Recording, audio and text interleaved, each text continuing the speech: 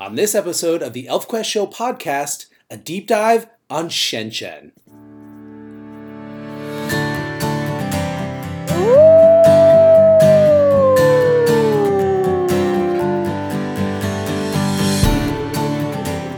Welcome to the ElfQuest Show, the internet's only fan-made podcast series dedicated to the award-winning epic fantasy series ElfQuest, created by Wendy and Richard Pini. My name is David Mizajewski, also known as my elf self Thornbreak, and I've been an ElfQuest fan for over 30 years. So join me as we explore the adventures of the Wolf Riders and all of their allies and enemies on the world of Two Moons and beyond.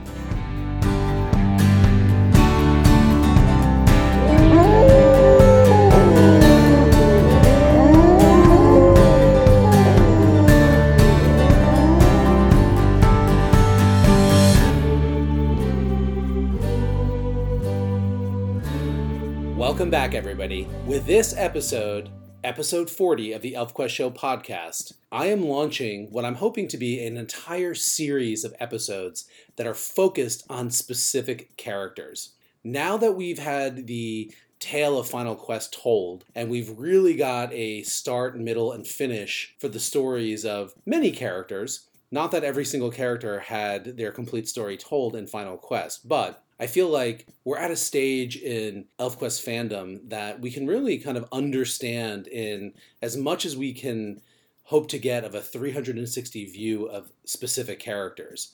And I want to dive into those characters, their backstories, and hopefully some insights from Wendy and Richard Pini themselves on those characters.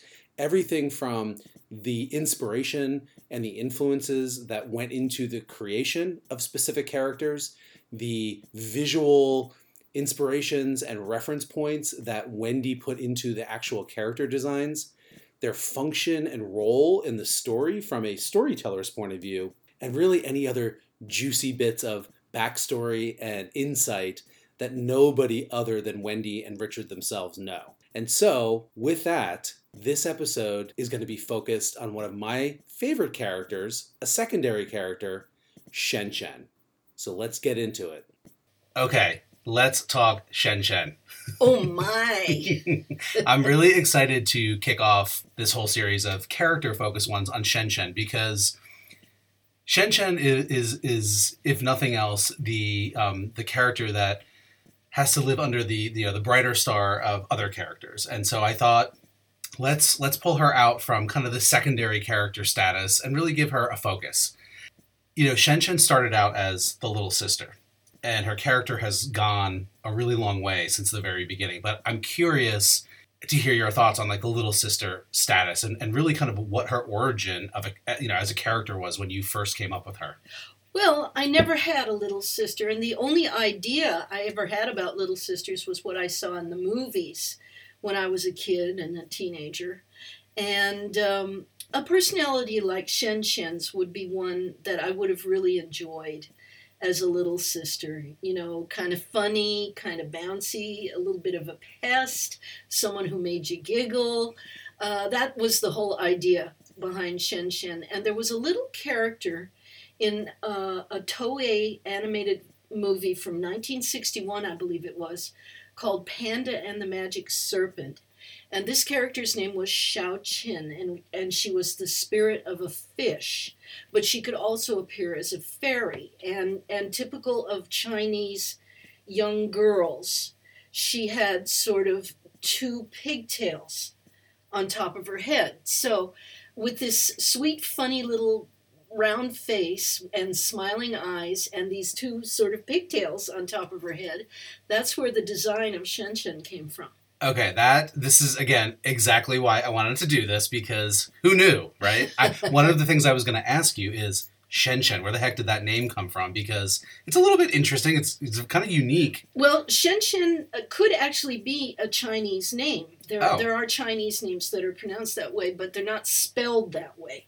Okay. So Shenshen, Xiaoqin, Shenshen. Again, the name Shenshen's a little bit of a tribute to Xiaoqin. Yeah, there we go. Well, when we published this podcast and I posted to the ElfQuest website, maybe I'll try to dig up some pictures of that character. I can certainly provide you with pictures of Xiaoqin. Fantastic. All right, awesome. So there we have it. Now we know the origin of Shenshen's name and also her look. Yes. Yeah. I mean, I always saw I took her pigtail look, again, just to be kind of part of like the American concept of little sister. Mm-hmm. But fascinating to hear that it actually comes from this sort of Chinese character design. That's right. Yeah. That's right. It's not a hairstyle that I ever saw very often. The idea of the two pigtails on top and then the fall of curls as well. So it made her look interesting. So let's talk about her character design a little bit. How much of her design was meant to be like contrasting with Leetah's? Well, you've kind of hit the nail on the head, because when you want to create not a foil, but a character who's kind of like the gadfly, the little sister, the nudge nudge wink wink kind of character to the more serious older sister who has all the problems. I really wanted Shenshen to in some ways be a female Pike, and to carry the sort of the same humorous energy as Pike had. So naturally she had the round face and the pug nose and the smiling eyes. And she was designed to look very much like she was a normal Sun Villager, wearing typical female Sun Villager costume, but a little less fancy, a little plainer, and yet distinctive to herself. She had certain elements to her costume. And I didn't want to make her quite as overtly sexy as Leetah. So there were certain elements to her design that were a little blockier. And all of those things combined to make her look less, I don't want to use the word harmless. She's just more approachable, more Okay.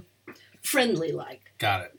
Yeah. Interesting you say the blocky thing, because I was going to observe, comparing the two, Shenshen's a little bit more voluptuous. In a way, yeah. Leetah is obviously voluptuous, Yes. but she's a little bit, Leetah has like the whole princess completely. vibe going on, right? And Shenshen is just a little bit off of that.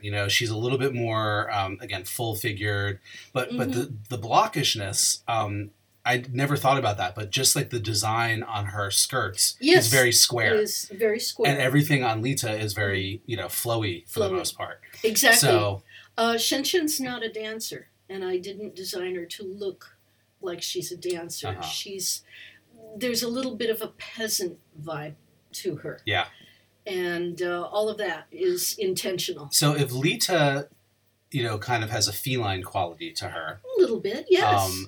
Shenshen, and you're going to immediately know why I say this, to me, has a little bit of like a quail in her. And so Quail? I say that because for everybody listening, we were just walking Wendy's dogs and spooked some quail. And they have this kind of roundness to them and this skittering, tittering thing going on that I just, as we're talking, I'm thinking of Shenshen. So, Well, I think of, again, going back to the Xiaoqin character, one of the things the animators did with her was had her cock her head almost like a puppy. She would, when she was happy, her head would wag from side to side and she would smile. And so I tried to kind of put that into Shenshen's personality. You usually see her with a little bit of a cocked head. Yes, definitely. And that adds totally to her sort of, her sassy / comic vibe, for sure. So her character obviously evolved over the course of the story. Oh, yes, it had to. But interestingly, it took a long time to get there with her. Yes. She really kind of emerged in the very beginning, and then once the Wolf Riders left on their quest, in the original quest, there wasn't much that she did for the rest of that tale. Same thing with Siege of Blue Mountain. Yes. But in Kings of the Broken Wheel, you brought her back in Kings of the Broken Wheel. So talk about that choice when Timmain is picking the characters to go on this next adventure. You picked Shenshen. There had to be a reason. Warmth. Kings of the Broken Wheel I knew was going to be a rather gloomy story. And we were going to have Pike along, of course, but I knew he was going to go through some stuff. And so Shenshen was there for warmth. and she became part of the Pike, Chot, Krim... Scott. Pardon, Chot! What's the matter with me? Pike, Scott, Krim... relationship. Foursome. Sure. And, they just all seem to blend together very well. Just like Pike kind of takes to go backs, I think Shenshen did too. Mm-hmm. That whole peasant stock kind of vibe, they hum at the same level.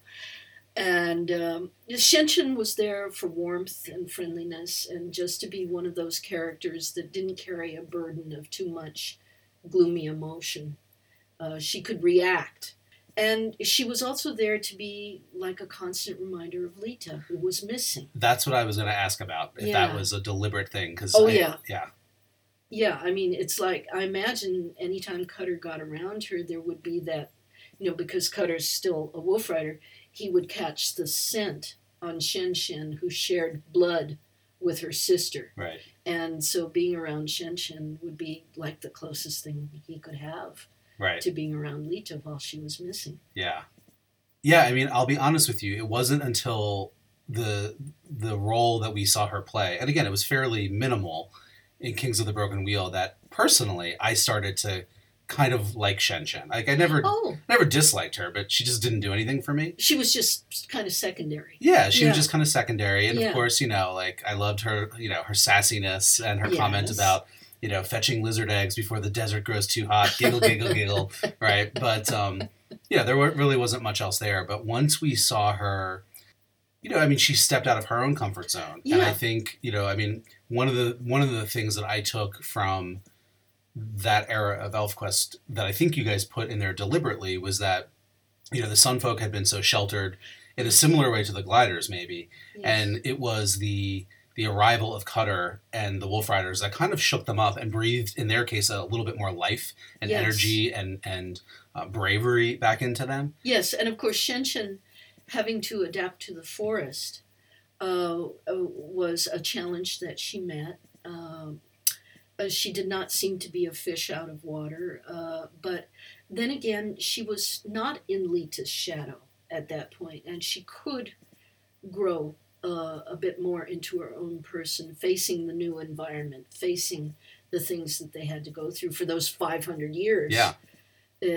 She lived most of her life in the woods. Yeah, exactly so. And so, it's kind of interesting to think about. And I really liked how... But do remember that all the Sunfolk were raised with Sava's stories about the Rootless Ones and the forest. Yeah. They all knew of the green growing place. Mm-hmm. So this was not a fearful thing for Shenshen. Well, I meant climbing up one of those giant trees with never having climbed a tree before. Mm-hmm. And what I was going to say is I love that you included that in in the scene where Red Lance is shaping the new Holt, and there's that one picture of Shenshen standing wobbly on the tree, and so you didn't really go into it, but you could tell she was oh, okay, I hope I don't fall. Yeah, it has to take a while to be an expert. Exactly, yeah, but yeah, it was the obviously the very heart-wrenching panel of her with Scott and Krim and Pike and their little cub that didn't make it. That immediately, it was heartwarming, and that kind of little character development, the fact that she kind of had this tryst with the other three, and they were kind of foursome, probably living very similar to the way that Shenshen lived in the Sun Village in a hut full of other love mates, right? Absolutely. We knew Shenshen was into multiples from a long time ago, and this was very normal for her. Another reason why we love her. That scene, and then of course her relationship with Old Maggotty, which we didn't really see. I guess we really kind of got introduced to that. Yeah. I'm trying to remember if there was a reference to that in Kings, but definitely in Dreamtime.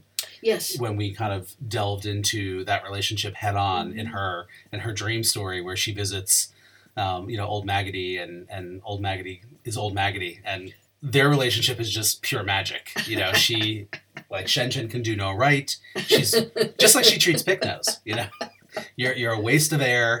Don't bother me, and so there's something endearing about it. I don't know. Well, that's how Old Maggotty treats people she likes, actually. if she gives you a really hard time, right? She kind of likes you. She must love Shenshen then.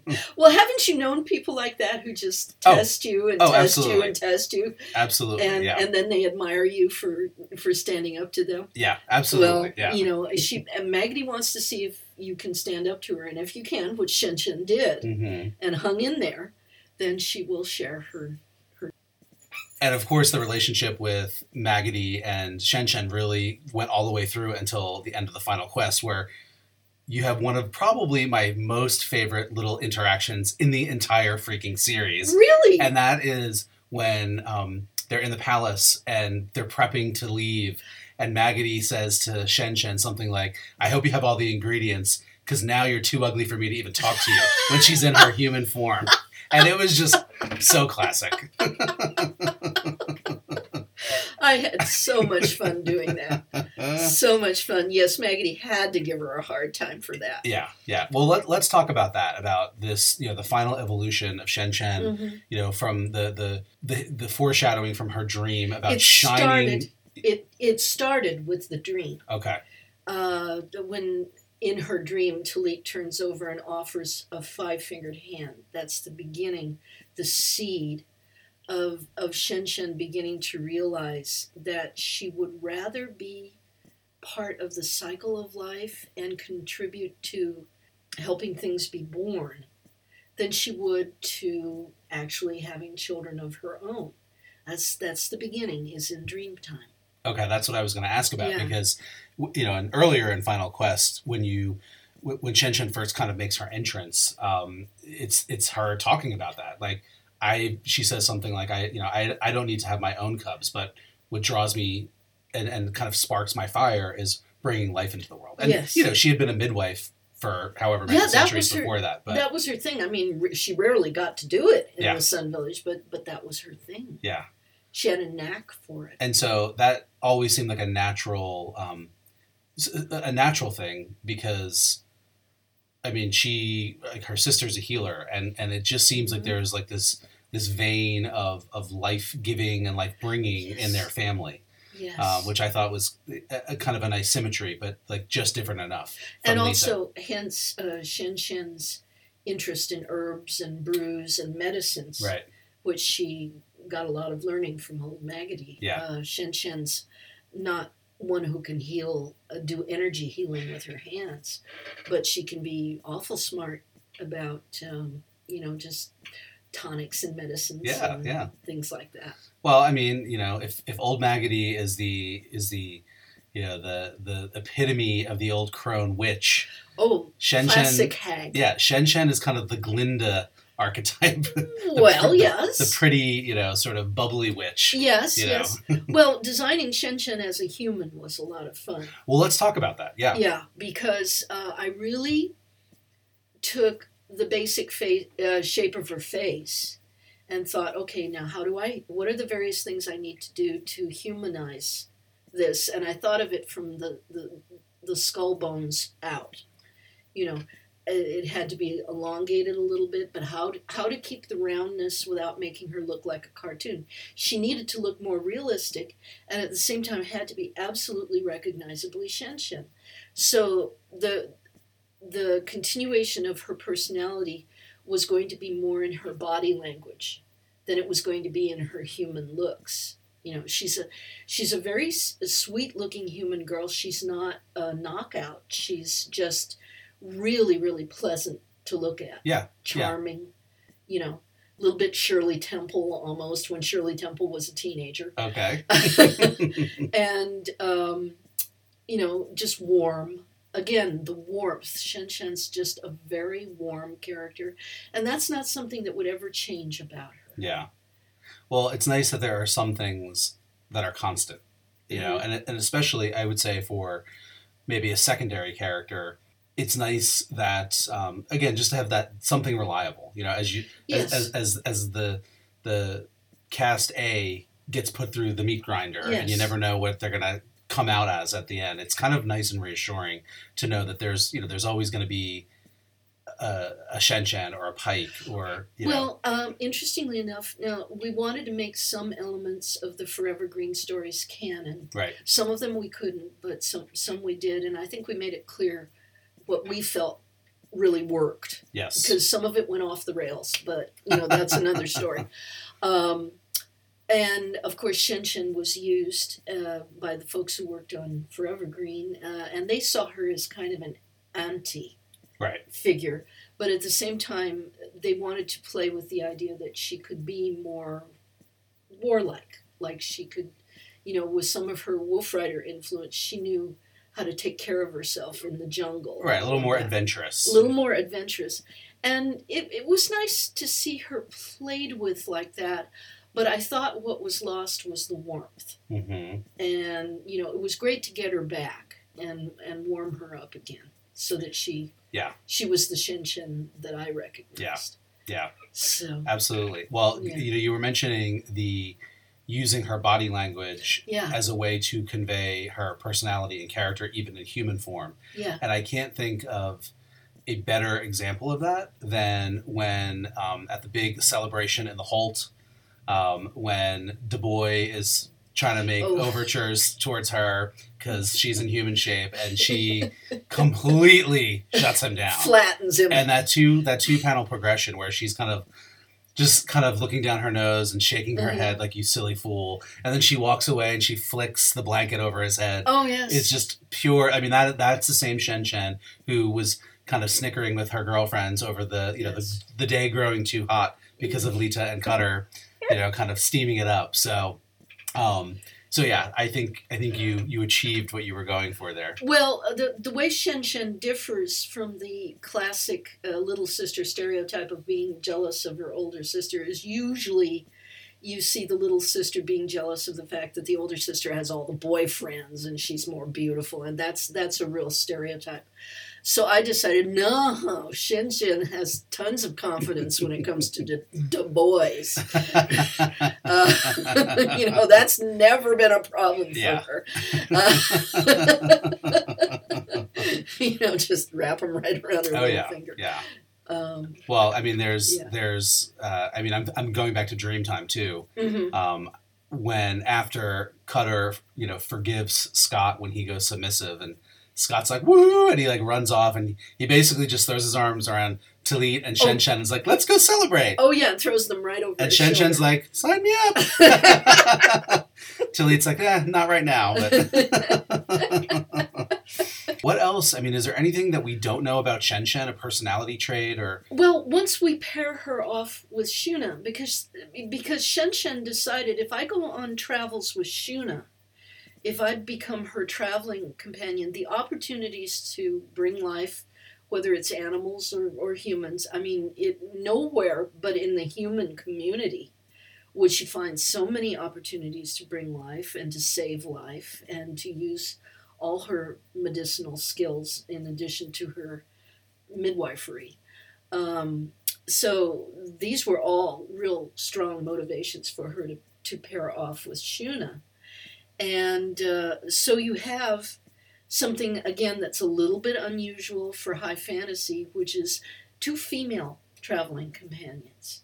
And the one is part human, part elf, and the other, Shuna, was born human, but is slowly acquiring certain elfin characteristics. Right. So we have this sort of interesting dynamic going on. Yeah, that's interesting. I never thought about it that way. Yeah. What's interesting, too, is Shenshen made that choice because she knew that the humans would react negatively to the sight of elves. Sure.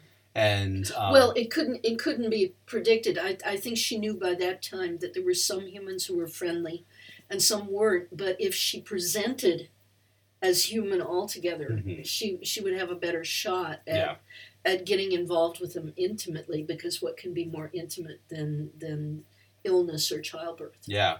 And well, what I was going to say is at the end of Final Quest, in that beautiful very last page, where we see kind of 16 years later, Shenshen's still in human form. Yes, she is. Even is. though obviously the insect tribes are comfortable with the idea of elves yes. and know about them. And I think that's also very telling. And again, just sort of like a message, such a positive message about growing into who you are. Yes. And that change is okay, and that you don't always have to stay the same or try to get back to what you were before. That sometimes it's okay to evolve and become the new you and embrace that. Yes. Oh, yeah. And that's what I took out of all that. Well, you've got it. I mean, her character arc is that she goes from being what could essentially be a stereotypical pesty little sister. She grows through that to it being looked into about her feelings of being in Leetah's shadow. Not for the stereotypical reasons of, oh, Leetah gets all the boys and I'm, Shenshen definitely passes the Bechdel test. She doesn't, moon about guys. Yeah. She moons about her wholeness, what makes me feel, where do I shine, where I love.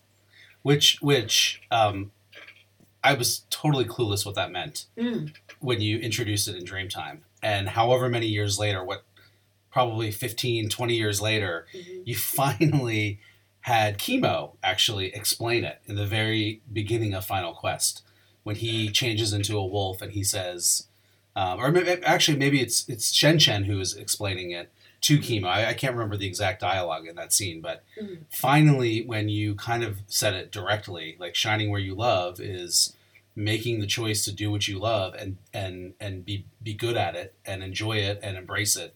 I was like, oh yeah, that makes sense. Oh yeah. Yeah. I mean, shining is, when you are happy, you are humming and you glow and people can see it. People will say you're glowing. You look glowingly happy. So shining where you love just really means being happy. Yeah.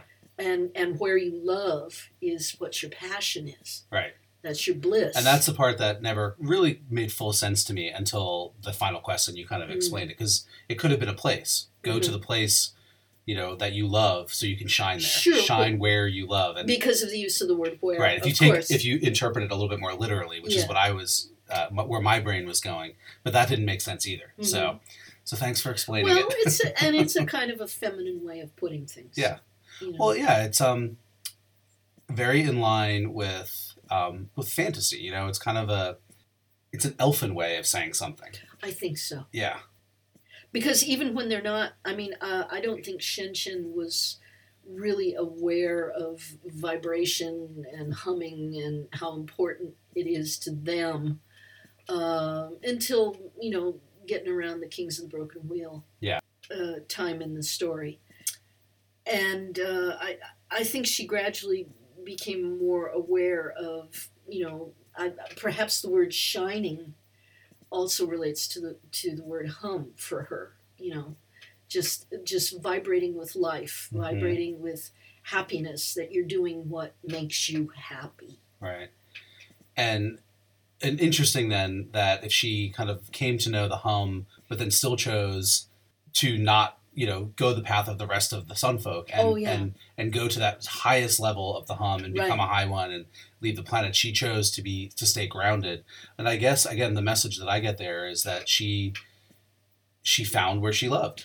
Well, I think that Shenshen's transformation scene is one of my favorite sections of Final Quest, because I really, really had a great chance to show the deep love between these two sisters. I loved that. Because Leetah is like, oh, I'm going to miss this face so much. Leetah knew she could put her hands on Shenshen and shape her in the way that Shenshen would look if she were human. It was kind of, I don't know if you could say Leetah visualized it, but she knew what to do. But she also knew that face was going to change. Yeah. And she loved that face. Of course. Much. We all love that face. I actually, I miss Shenshen's elf face as well.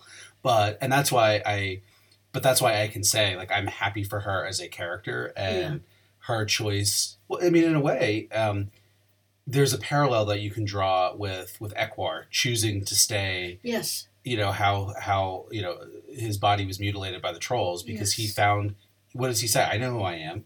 I don't need to be anything other than what I am right now. Oh, yeah. And in a way, there's kind of a similarity there with Shenshen. Like, I think so.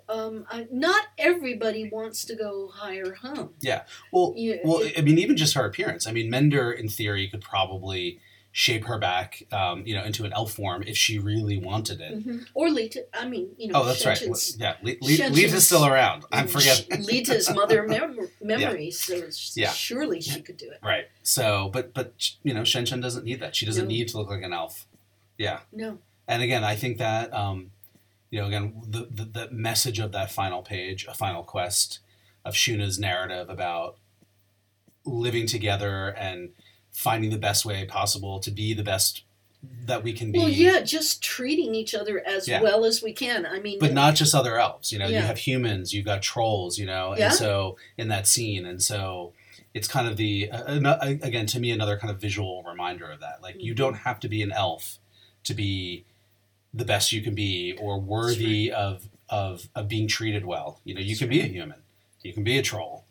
And Lord knows what else is out there. Well, right from the beginning, we never set the elves up as perfect beings, and we never set them up as a goal to be reached. That we humans should all become more like the elves because they're better than we are.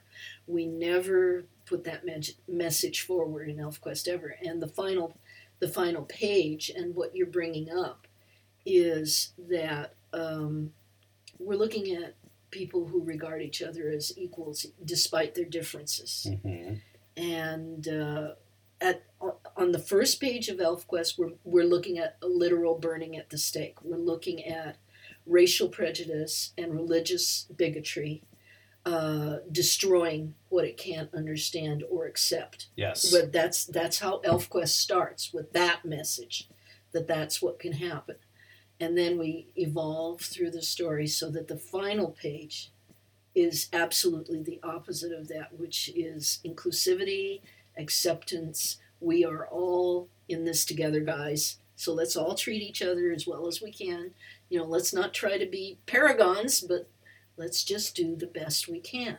And I think that's a perfect way to end this, because the very fact that you included Shenshen in that scene, yes, and in human form, yes, is exactly what I was just trying to say. Like, you've used her as such an effective symbol of all of that, and again, the fact that a secondary character can still be that strong and powerful in the both the narrative and the visual storytelling. Yes, it's a perfect example of the brilliance of ElfQuest. Oh, thank you, David. And as usual, you have hit the nail on the head, because if any elf on that page represents the acceptance of both human and elf as being able to coexist, well, they coexist within Shenshen herself, and she's a symbol of that. I think that's awesome. All right, unless you have any other juicy tidbit or insight into the character, I think maybe we'll leave it at that. And I'm actually hoping that these podcasts will really incite a lot of discussion online about these characters, and that maybe some of what we've talked about will really get people really thinking a little bit more deeply maybe about the characters of ElfQuest that we see on the page and we know their story, but there's still so much more to them. Oh, there is so much more to them, and we really wanted that last page to give people a feeling of there's so much more story to come for all of these characters. You might not see all of those individual stories, but they all have futures. Well, that is incredibly exciting, and I'm just going to leave it there and let everybody drool at home. So, well, thank you, David. I really enjoyed talking about Shenshen. Me too, and I'm excited to do this with more characters, so I hope you're up for it. You got a date. Excellent. Well, that's it for another episode of the ElfQuest Show podcast. If you enjoyed this episode, please rate it and leave a review on iTunes or whatever platform you use to listen. It really helps get more exposure for ElfQuest. Join the discussion about this episode and all things ElfQuest on Facebook in the ElfQuest fan group. You can also follow ElfQuest the official page there, and on Twitter, follow @ElfQuest, and Instagram, follow @ElfQuestComics. Head to elfquest.com for links to all of these social media groups and to read free online comics. get official ElfQuest merchandise, read hundreds of character bios, make your own cool ElfQuest avatar, and tons of other amazing ElfQuest stuff. ElfQuest is published by Dark Horse Comics in both print and digital editions. Visit your local comic shop or bookstore and ask for ElfQuest. Or head to digital.darkhorse.com or comixology.com for instant downloads. Until next time, shade and sweet water.